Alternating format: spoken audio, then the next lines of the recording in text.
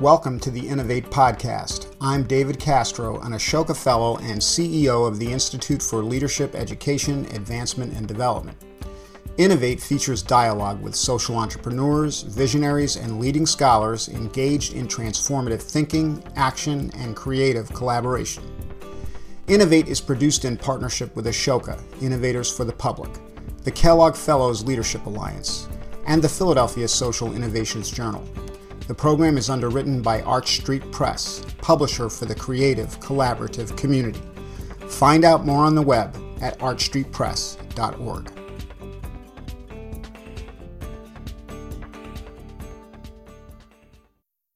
Today, our guest is Kevin Kirby, CEO and co-founder of Face It Together, a national nonprofit organization dedicated to empowering communities with innovative, sustainable, and proven tools to attract millions of Americans to recovery from addiction. Kevin's goal is to fundamentally change the way we deal with addiction by creating a national network of Face It Together affiliate organizations. Kevin and his co-founder, Charlie Day, launched Face It Together in 2010 to scale the successful model they had first created in Sioux Falls. Kevin's effort has attracted 23 employers in Sioux Falls to become part of the movement, representing the largest employers in the community, up to roughly 40% of the local workforce. Personally, Kevin is an addiction survivor and has been in remission for over 10 years. He has a degree in finance from Arizona State University and a law degree from the University of South Dakota. Among his many honors, in 2011, Kevin received the Spirit of Augustana Award for Advocacy and Humanitarianism, and in 2013 was inducted as an Ashoka Fellow, an experience we share. Kevin, thank you so much for joining our conversation today. You're very welcome, David. Looking forward to it. Yes, I'd love if you could start by sharing some of your own journey with addiction and recovery, and particularly with a focus on how that experience shaped the work that you now do. Well, gladly. My background is in the private sector, and I've worked in the financial services field for a number of years. I was an owner, operator of a business. I've spent a lot of time in boardrooms, for-profit, not-for-profit, public and private. And I've even facilitated planning sessions for boards of directors. That's kind of the career that I had evolved into back in the late 1990s. I was on 10 or 11 boards and some private businesses as well, and happily married for 25 years at the time, 3 great kids, had all the toys, and by secular measures, I had the world by the tail. And that was about the time in my life when things just quit kind of making sense with me. I started to lose interest in things that used to be very important to me. I started to experience what I became an expert at self-diagnosis. I was depressed and I was anxious. And my world was falling apart inside of me. And yet I didn't want anybody on the outside to know what was going on the inside. So I became very much a master of defense mechanisms. I was a perfectionist and a people pleaser and a caretaker and an enabler. All these things just to make sure that people around me didn't know that I was falling apart inside. And I thought I was crazy. I didn't know that there was another way of life possible. And I knew that, about the only thing that made my inner life falling apart manageable was consuming more and more alcohol along the way. That just kind of made the pain go away. It made me feel comfortable in my own skin. I could actually pretend that the outsides matched the insides. And, I ended up leading a life really of charades, an absolute preoccupation with managing what other people thought of me and making sure that nobody knew what was going on inside. That was an exhausting kind of an existence, and the consumption of alcohol made it more manageable. So in the late 1990s, I couldn't keep that juggling act afloat any longer, and It was my idea. I went to my wife and I said, I don't even really know what an alcoholic or an addict is, but I'm willing to try anything. I'm going to go check myself into a treatment facility, and that's what I did. And immediately upon arrival, I heard everybody in the room telling my life story, and it was a pretty amazing sense of relief that after years of battling, I finally knew what my issue was. I was addicted to alcohol, and all of those symptoms that I had been feeling were pretty typical symptoms that millions of other Americans feel. So that began my treatment journey. And like a lot of us, I've learned an awful lot about the disease. I have a chronic disease. I wasn't going to get well in 30 days of treatment. That's just not the way we treat chronic diseases like diabetes or hypertension or asthma or other chronic diseases. So I bounced in and out of treatment. I spent 8.5 months in residential facilities over about a 2.5-year period. I really wanted to get well. And I could see in the eyes of people around me what I wanted, and I simply I couldn't get it. I had a lot of unlearning to do and a lot of learning, new lifestyles. And, eventually it all started to make sense, and I started to change. And so in October of 2002, I entered my last treatment facility, a 4.5-month program, and I've been in remission ever since. And somewhere in that process, you had an experience of the services and the resources to support people struggling with addiction. And you had an epiphany, I guess, at some point in that process to say, hey, I've got something to contribute here. I want to really make a change in the way that American society addresses this. Can you tell us about that part of the story? Yeah, fundamentally, there are two major issues, both of which contribute to the awful, frightening fact that drug and alcohol addiction is easily our nation's biggest public health issue, affecting 23 million Americans, not to mention the families, kids and spouses and parents and all the other lives negatively impacted. 90% of those people don't get the help they need in any given year. The economic impact on the nation is roughly $500 billion a year. And yet, after searching for somebody out there doing something meaningful to address the big problems and not being able to find them, that's kind of the birth of the organization that today I'm associated with. Fundamentally, there are two major issues. Too few people get help and too few people get well. And on the too few people get help, we know what the barriers are, keeping 90% of those 23 million people away from the help they need. And yes, there's a basket kind of barriers, but I'm convinced that easily the biggest barriers keeping people from accessing any kind of services is the fear and the stigma and the shame and the stereotypes that yet today, in 2013, are alive and well. Darkness and ignorance has shrouded this disease for generations. And until we peel those layers back, we're simply not going to make service accessible by the bulk of the people that suffer. So too few get help, too few get well. When I was in my 2.5-year period, where every time I would receive treatment and then go back home and try and live a new life and relapse, the downward spiral accelerated. The lows kept getting lower and lower and lower. And then I'd go back and get another 30-day treatment episode. And I repeated that cycle time and time again, never fully comprehending. And my family never really comprehended this either at the time, that this is a chronic disease. And what I'm getting is acute care treatment for it. I'm getting, as if I had a broken arm. I go get 30 days of treatment, and then I'm expected to go home back into my environment and apply the new skills that I've learned immediately and successfully the rest of my life. Well, it just doesn't work that way.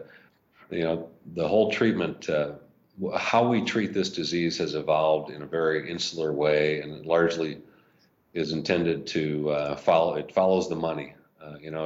The treatment system delivers the services that payors will reimburse, rather than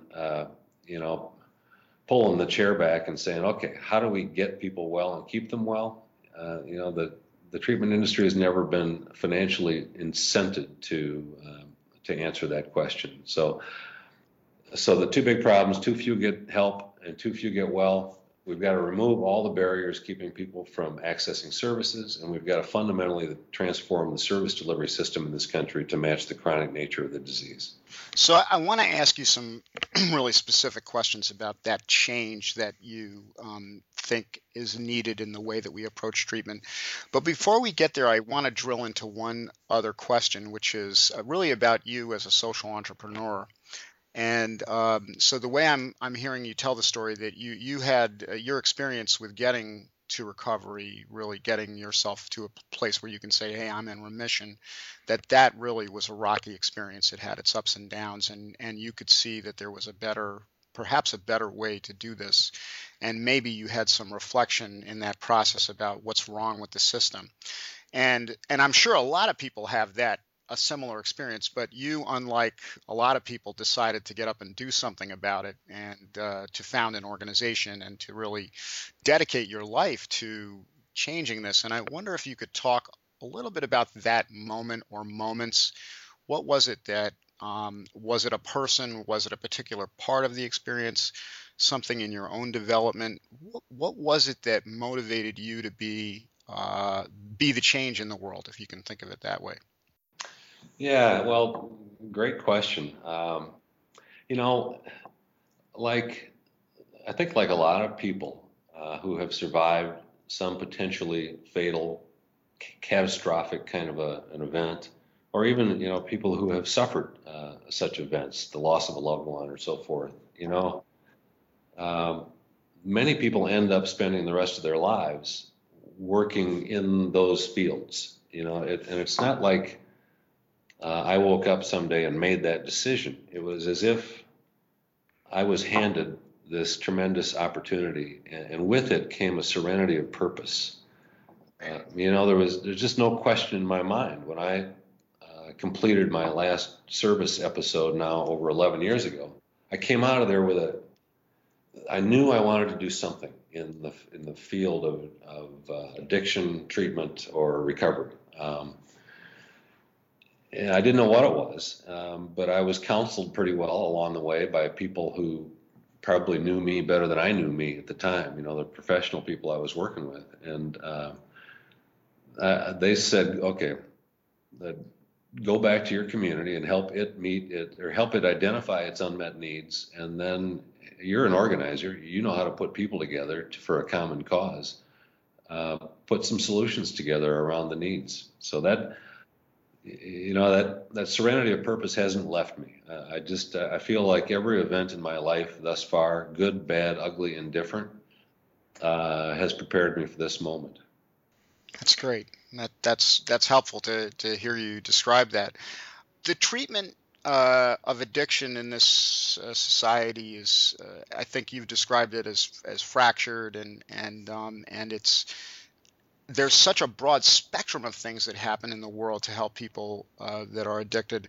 On the one hand, we have volunteer organizations and peer support groups. On the other hand, we have really specialized medical services, and I think for many people talk about recovery as a spiritual process, and sometimes it has religious overtones to it. Even some of that comes through in what you said about coming to a place of serenity.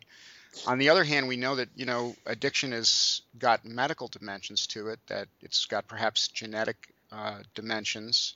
Can you talk a little bit about where you see us as a society in this very broad package of things that we do, and your effort to bring, coherence to that through your work. Yes. Yeah, the treatment industry has really evolved in an insular way, for decades, and it is what it is today. It's very fragmented. There are thousands of folks out there in the business. They're speaking different languages. They're very competitive. Typically, it's virtually impossible for people with this disease, and the situation I run into these days most often is working with families. They're just kind of thrown to the wolves. You get all these competing silos out there, and families are facing this issue at probably the most horrific moment in their lives. Somebody's life is hanging by a thread, and now I got to figure out this whole treatment thing. And I got all these people telling me that they're the biggest and best and brightest, and they got the best outcomes, and all I want to do is save my kid's life. Well, we can do better. And so what's the future of treatment? Well, if we have anything to say about it, and I believe we will, we're going to change the dialogue. I'm not even sure I like the term treatment. Addiction is a chronic disease. First and foremost, it's a chronic disease. Science and medicine has been clear about that for decades. And yet the service delivery system in this country has not been designed in recognition of the chronic nature of the disease. Well, I'm convinced that's going to change, and we're doing everything in our power to get stakeholders excited in communities around the country to fundamentally change that. So, without getting into a lot of detail about what's going on in healthcare, but healthcare is it's the economic forces that are aligning themselves today to fundamentally transform the delivery of healthcare in this country are really working in favor of dramatically revolutionizing what we do about drug and alcohol addiction. And the push with healthcare is away from yesterday's fee-for-service reimbursement system where healthcare got compensated every time they touched patients to tomorrow's system where healthcare is going to be in the business of getting people well and keeping them well. The reimbursement system is something called value-based reimbursement. That's how healthcare is going to get paid. So all of a sudden, healthcare can no longer ignore public enemy number one, our nation's biggest public health issue. You can't ignore drug and alcohol addiction in the primary care setting if primary care is being compensated based on outcomes. Because drug and alcohol addiction contributes, it exacerbates so many physical and emotional kinds of health issues. So healthcare all of a sudden is in the business of addiction management. Well, healthcare has ignored this issue for decades. So they've got to figure it out, and they got to figure it out relatively quickly. And as healthcare attempts to figure this out, they're learning here in where we're building our pilot, and ultimately we're going to help other systems learn around the country. You got to treat it like a chronic disease. So what's that mean? Well, the primary care doc has to do a better job of identifying patients who suffer from the disease. There's got to be a rather seamless, world-class kind of a transition to resources right there in the clinic to connect people with any kind of services that they might need. And then the communities that are going to be successful are going to be those that have community organizations designed to help people sustain recovery from the chronic disease of drug and alcohol addiction. So that's basically what our model does. Is we create these affiliated community organizations around the country designed to help every sector in communities understand and treat drug and alcohol addiction as the chronic disease that it is, and specifically with healthcare, to help healthcare figure out how to, again, for the first time in history, do a good job of helping its patients manage this chronic disease. So you referenced something that I want to surface for our listeners who may not be aware of it, and I want to make sure I understand this right, that the Affordable Care Act really for the first time says that some addiction services must be part of every insurance policy, health insurance policy. Do I have that right? Yeah, there's something known as parity. Yes, that's sure that's what you're referring to. Yeah, but the interesting part of it, and maybe this is what you're referring to, and I have a specific question about this actually, is that apparently now there's a major dialogue going on about what services should be supported by healthcare insurance, and I believe even the federal government may be involved in working with experts like you in terms of figuring that out. And I think you've said some very interesting things. I mean, just in terms of the shift to thinking about this as in the way we treat a chronic illness, like perhaps diabetes or something like that. So my question is, what have we learned about the way that people treat chronic disease that really should now be the future of addiction treatment? Do you have views about that? Well, I've learned an awful lot. We've looked for success stories with other chronic diseases, and the bottom line is we don't do a very good job in this country managing chronic disease. Period. Roughly 70% of our $3 trillion spend every year on healthcare goes for chronic diseases. And, I think the changes that are happening in healthcare, where again, healthcare is going to be compensated for getting people well and keeping them well. The whole agenda for healthcare today is about population health management and designing evaluation models, data systems that support that increase the likelihood of making smart decisions with populations. So here's a bit of information I learned along the way that of all the health outcomes in the United States, 10% of those health outcomes are influenced by healthcare. Now think about that for a moment. $3 trillion spend. Healthcare's impact on health outcomes is only relevant in 10% of the cases. Well, so what's the other 90%? Well, it's the environment, it's society, it's our life habits. So as healthcare is going through this radical transformation, and now they're going to be paid for quality outcomes at affordable cost, they got to figure out this whole world of population health.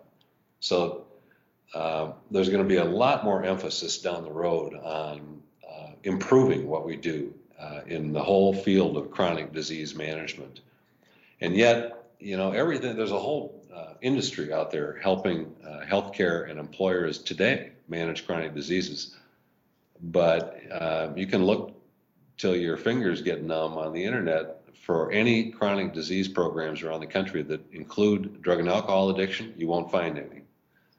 It's this big void space. So one of the really transformative things about your work is to try to say we have to really take this seriously in terms of thinking about addiction as a chronic illness, and then using the kind of models that we would apply to chronic illness in the development of treatment for this disease. Am I hearing that right? Yeah, absolutely. Yeah, there's a generally accepted model out there applicable to the universe of chronic diseases. It's called the Wagner Chronic Care Model, but thus far, it does not include drug and alcohol addiction. Now, we live in a world today where there's always a lot of research being conducted, and I wanted to ask you, as a leader in this field, where do you see are the opportunities for research? Where are we in the trajectory of developing strategies here? Are we very early in the cycle where we don't really know a lot and we're doing a lot of experimentation? Are there some things that we do know and that could become a core part of any strategy? Are there any proven methods in your view? Where do you see us in that journey? Well, that's a big question. What we know today is, there are developments coming out of genetics. About all we know, though, bottom line is that where does this disease come from? Well, it's some combination of genetics and environmental factors. Not terribly helpful. Will we get smarter about that? I think so. I suspect that the genetic scientists will discover markers that show a predisposition to addiction, which will help us, no doubt, perhaps in prevention. Early education for those folks who show those genetic traits. But let me talk about research in this field kind of in a broader way. You could fill warehouses with the reams of research that has been done on the pathology of drug and alcohol addiction. From just about any perspective that you wanted to approach it, you can find very weighty, very credible white papers, but there is very, very little research that has ever been done on surviving the disease. It's as if the scientists lose interest the minute somebody finds their way to treatment. We really don't know what works. I mean, that's a bit of an overstatement, but think of it. We've got 23 million Americans suffering from this disease. 90% don't get the help they need in any given year. So we're only studying the few that do find their way to some kind of assistance. And even then, you got thousands of different providers out there doing different kinds of things. And if we could shift some of the emphasis away from the pathology towards what works in recovery, and that's one of the commitments of our organization as we move forward. We're going to be developing all kinds of data, working with healthcare systems and employers and others with a financial stake in solving addiction. Well, we're going to be capturing all that data. We've got our own electronic health record system. We've got our own interactive therapeutic tool. We want to take the mystery out of recovery from this disease and make it as simple as an algorithm. If you do this, this, and this, your probability of long-term recovery from this disease goes up X%. Well, it's shocking to me that research doesn't exist. But there again, that's a void that we intend to fill. So that's exciting. I mean, to be at the beginning of a journey that's going to really have a huge impact on the lives of so many people.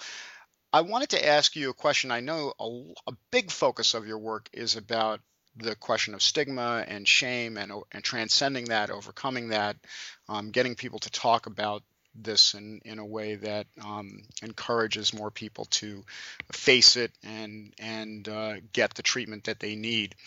Of course, historically, we know that a lot of this work, and some of it, I think, within the community viewed as being very effective, has been done by Alcoholics Anonymous and Narcotics Anonymous.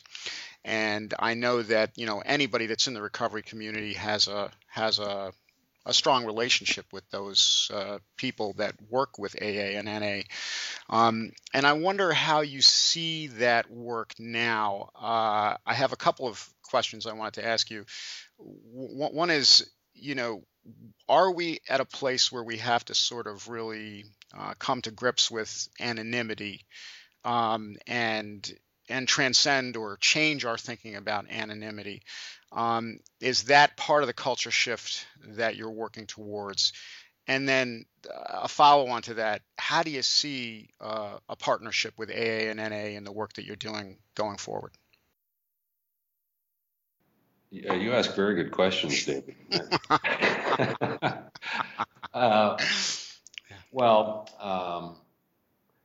Anonymity exists for a very good reason, and you'll never hear me say anything negative about the peer-based 12-step support groups that have emerged over the last 7 decades or so. They're wonderful, and they've saved millions of lives, and anonymity is the spiritual foundation upon which they are based.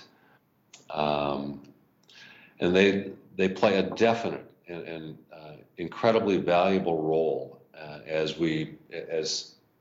society now changes its focus here and begins accepting drug and alcohol addiction as a chronic disease, and we mainstream it into healthcare, we mainstream it into the employer-employee relationship. These organizations will continue to play a vital role. Will it be a changing role? I suspect so. It's difficult today to get folks to tell their stories because of a misimpression that anonymity is a bar to our humanity, our freedom to speak about recovering from an awful chronic disease that in many cases almost killed us. But that is a misinterpretation. I mean, I have all the respect in the world for those organizations. I don't think I'd be alive today, but for 12-step groups. So I really mean it when I say that. But the folks who view anonymity as a bar to, it's not a gag order. It exists. It serves its purpose very well within the walls of those organizations. And those organizations should never be drawn into public controversy. I believe me, I get that, and I support the purpose behind all that. But there is no gag order, and to the extent that we remain silent with this disease, we let others define us. So it really, from my perspective, even though this is a very, very personal decision for everybody to make when they're ready, if they're ready, and if never, that's okay too. But I feel a sense of obligation. I feel that my story can help people, help reunite families, and perhaps even save lives. So that's why I very freely tell my story. Yeah. So that's fascinating, and I think, I've had people in my family be in recovery, and also I had the privilege to work with people in the recovery movement, and it is so interesting. One of the things that I find very interesting about recovery is that it does definitely have this spiritual element of the work that goes on. You can see it and hear it, and even we're hearing it today in your story. But it also has this very tangible clinical, medical component to it that's equally profound, and to be able to address the two of them together does seem to require transcending these ideas about stigma and shame, and getting this out into the light, which obviously you're doing so powerfully. I'd love for you to spend a few minutes talking with us about your efforts to scale your work and what that means to you, what you're trying to do. We'd really like to give listeners a chance to both understand your objectives as you try to take this work across the country, and to answer the question, what can they do to help you? Well, sure. Yeah, we're building a pilot. We've been at it really now for almost 4 years, building a pilot in Sioux Falls, South Dakota, and that organization is called Face It Together Sioux Falls. And I kind of joke whenever I give a Rotary speech or something. How do we? We only have to change one thing if we're going to solve every community's biggest public health issue that costs every community in this country hundreds of millions of dollars. You know what that is? What's that? Everything. That's great. It really is. So how do you do that? Well, there's been a lot of well-intentioned efforts in the past to do some really good things in the field of drug and alcohol addiction, but I've yet to find one that is committed to building the caliber of organization that has a possibility of being successful. And again, I don't mean to be critical of anybody who's gone before us, because they blazed the trail. They gave us this opportunity. But we're committed. We're committed to becoming to drug and alcohol addiction. Let's say what Susan G. Komen for the Cure became to breast cancer. You think of the world of breast cancer 30 years ago, before Komen, right as they were kicking off. And the analogies are really strong to the world that we've inherited today in drug and alcohol addiction.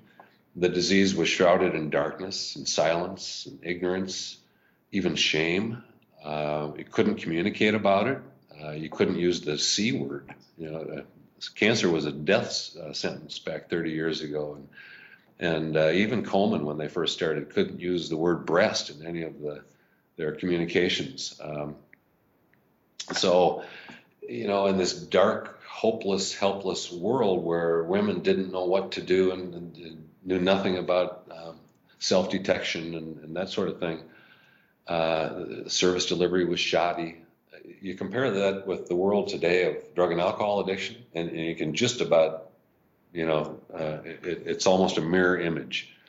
So something of that caliber, something of that magnitude, I think, is going to be required to be successful. So what we've done here with the pilot is try to solve the two problems I outlined earlier. Too few get help, too few get well. So you put a new community organization, nonprofit organization, at the heart of a community that is committed, with everybody in the community bought in to fundamentally changing everything, removing the barriers every step of the way, mainstreaming the disease into healthcare, mainstreaming it into the employer-employee relationship. Well, that busts down some stigma right there. Besides, working with healthcare and with recovery service providers in the area to redesign what we do, so to make any episode of service that people receive along their journey of recovery a piece of a much bigger pie. And the bigger pie is a continuum of care, and that comes from the vernacular of chronic disease management. Treatment is not standalone. You don't graduate, you don't get a diploma, you don't all of a sudden return to life and everything's back to normal. Like other chronic diseases, the whole treatment system needs to change, and the players need to adapt with it to recognize that they're just a piece of a much bigger pie. Now, do you, in terms of how you grow the network across the country, can you talk a little bit about that, your geographic objectives and where you're going next and where you are now? Yeah, absolutely. And believe me, we've evolved. We're social entrepreneurs. We're managing a startup enterprise.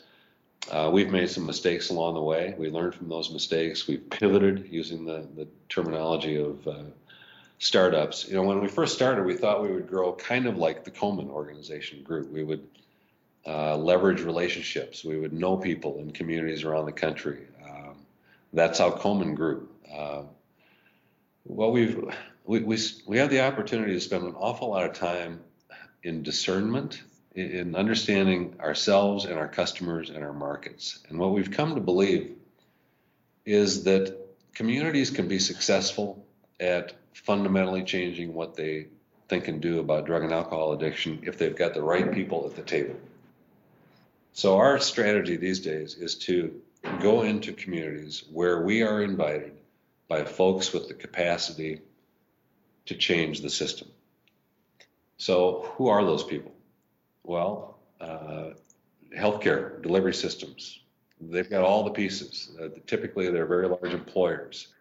So they've got their own populations. They've got the patient populations. They typically, in today's world, they employ physicians. They've got their own clinics. They've got in-house insurance companies. So they've got all of the pieces right there in their organizations to begin a pilot model in a community, or even better, to act as champions to assemble their peers, leaders of other employers in the community, to come together to learn about this model that delivers value to all the stakeholders. So that's our strategy today, is really to stay close to integrated delivery systems, large healthcare systems, which by definition keeps us in the upper Midwest.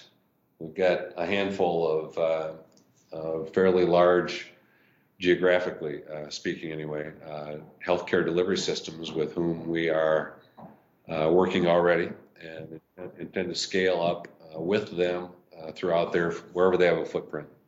That's great. That's great. But the bottom line is, Komen became so valuable to the movement of breast cancer because they created brand equity. The pink ribbon became ubiquitous, and it became symbolic of hope and survival. And when I think of that, I think about families gathering and the race for the cure, and having celebrations and so forth of survival. We have the potential here, as healthcare changes dramatically, as they need to figure out drug and alcohol addiction, as Here we've got a team of social entrepreneurs committed to doing something fundamentally different. We have an opportunity to create brand equity. So there's value in consistency. So as we're developing everything with an open architecture philosophy, because we really don't care who gets credit for anything. Here we just want our mission to become reality. But there is value in doing this lockstep, creating a network of communities that are speaking the same language, that are using the same symbols and so forth, so that we can eventually build brand equity and attract cause partners like the Susan G. Komen for the Cure organization has done so masterfully. You can't walk up and down an aisle at a grocery store these days without seeing the pink ribbon adorning countless products. There are organizations that I believe a successful movement in this arena will appeal to. So if someone is out there listening right now in a community where they're struggling with these issues, they should give you a call and see if they might be able to create a Face It Together chapter in their community. Yeah, again, the way our model can be most effective, the way we can scale to other communities most effectively, is to connect initially with folks who have the capacity to actually bring us to town and build a nonprofit organization. So yes, connecting us to the folks who meet that criteria in communities would be a wonderful way to get us out to see if it works. So one of the exciting things about where you are in your journey is that you're probably about to be, and maybe even in the process right now, of interfacing with social entrepreneurs across the country, people who in their communities are going to really take the laboring oar and be creative in terms of addressing these kinds of issues in their home, in their backyard. And many of our listeners are people studying social entrepreneurship. And so at this point, we're coming to the end of our dialogue, but I'd love to get you to just share a little bit of your wisdom in terms of how you keep the fire burning, how you work through the hard places. What advice do you have for somebody who may be just starting out their journey as a social entrepreneur? Well, again, a great question. Nobody ever said what we've set out to do is going to be easy. We don't pretend to be smarter than or better than others. We know we have an awful lot to learn from people in the communities where our model will eventually end up. So what we want to do is we want to challenge people in communities to be entrepreneurial, to take risks, to be okay with making mistakes, to be okay living in a gray world. There's no playbook here. There's no black and white answers. What really helps me and my team stay focused is our first value. And it's a value that we live every day, and that is that we have reverence for those we must reach. It's not very hard to get out of bed in the morning knowing that there's 23 million people living right here in this country with this awful, horrendous, life-threatening, family-destroying disease of drug and alcohol addiction. So if we can challenge people in communities to build upon kind of the example that we offer with our affiliate model and the tools that we've spent so much time and energy and money building, that would be the best of all worlds. That's great. Yes, that's very true. I mean, the ability to remember the people that you're trying to serve can be such a sustaining force. Kevin, for people who want to support your work, the best way to find you right now is on the internet at wefaceit.together.org. Do I have that right? You do, yes. And are there any other key ways that people should try to reach you? I think that's probably the most effective. We try to keep it current, and there's phone numbers and email addresses for our team members on there as well. So great. Well, we'll make sure to put those links up when we put the podcast up. And I just wanted to say, Kevin, in my life, I've had an opportunity to work on leadership development projects with people in recovery, and I've always found that something about the recovery process really deepens them as individuals, gives them great power and potential as leaders, and I can hear that in your dialogue today. So thank you so much for your inspiring leadership in this important work that you're doing. We really look forward to catching up with you again in the future. Great. Okay, David. On behalf of our producers and sponsors, Arch Street Press, Ashoka, Innovators for the Public, the Kellogg Fellows Leadership Alliance, and the Philadelphia Social Innovations Journal, thank you for joining us today.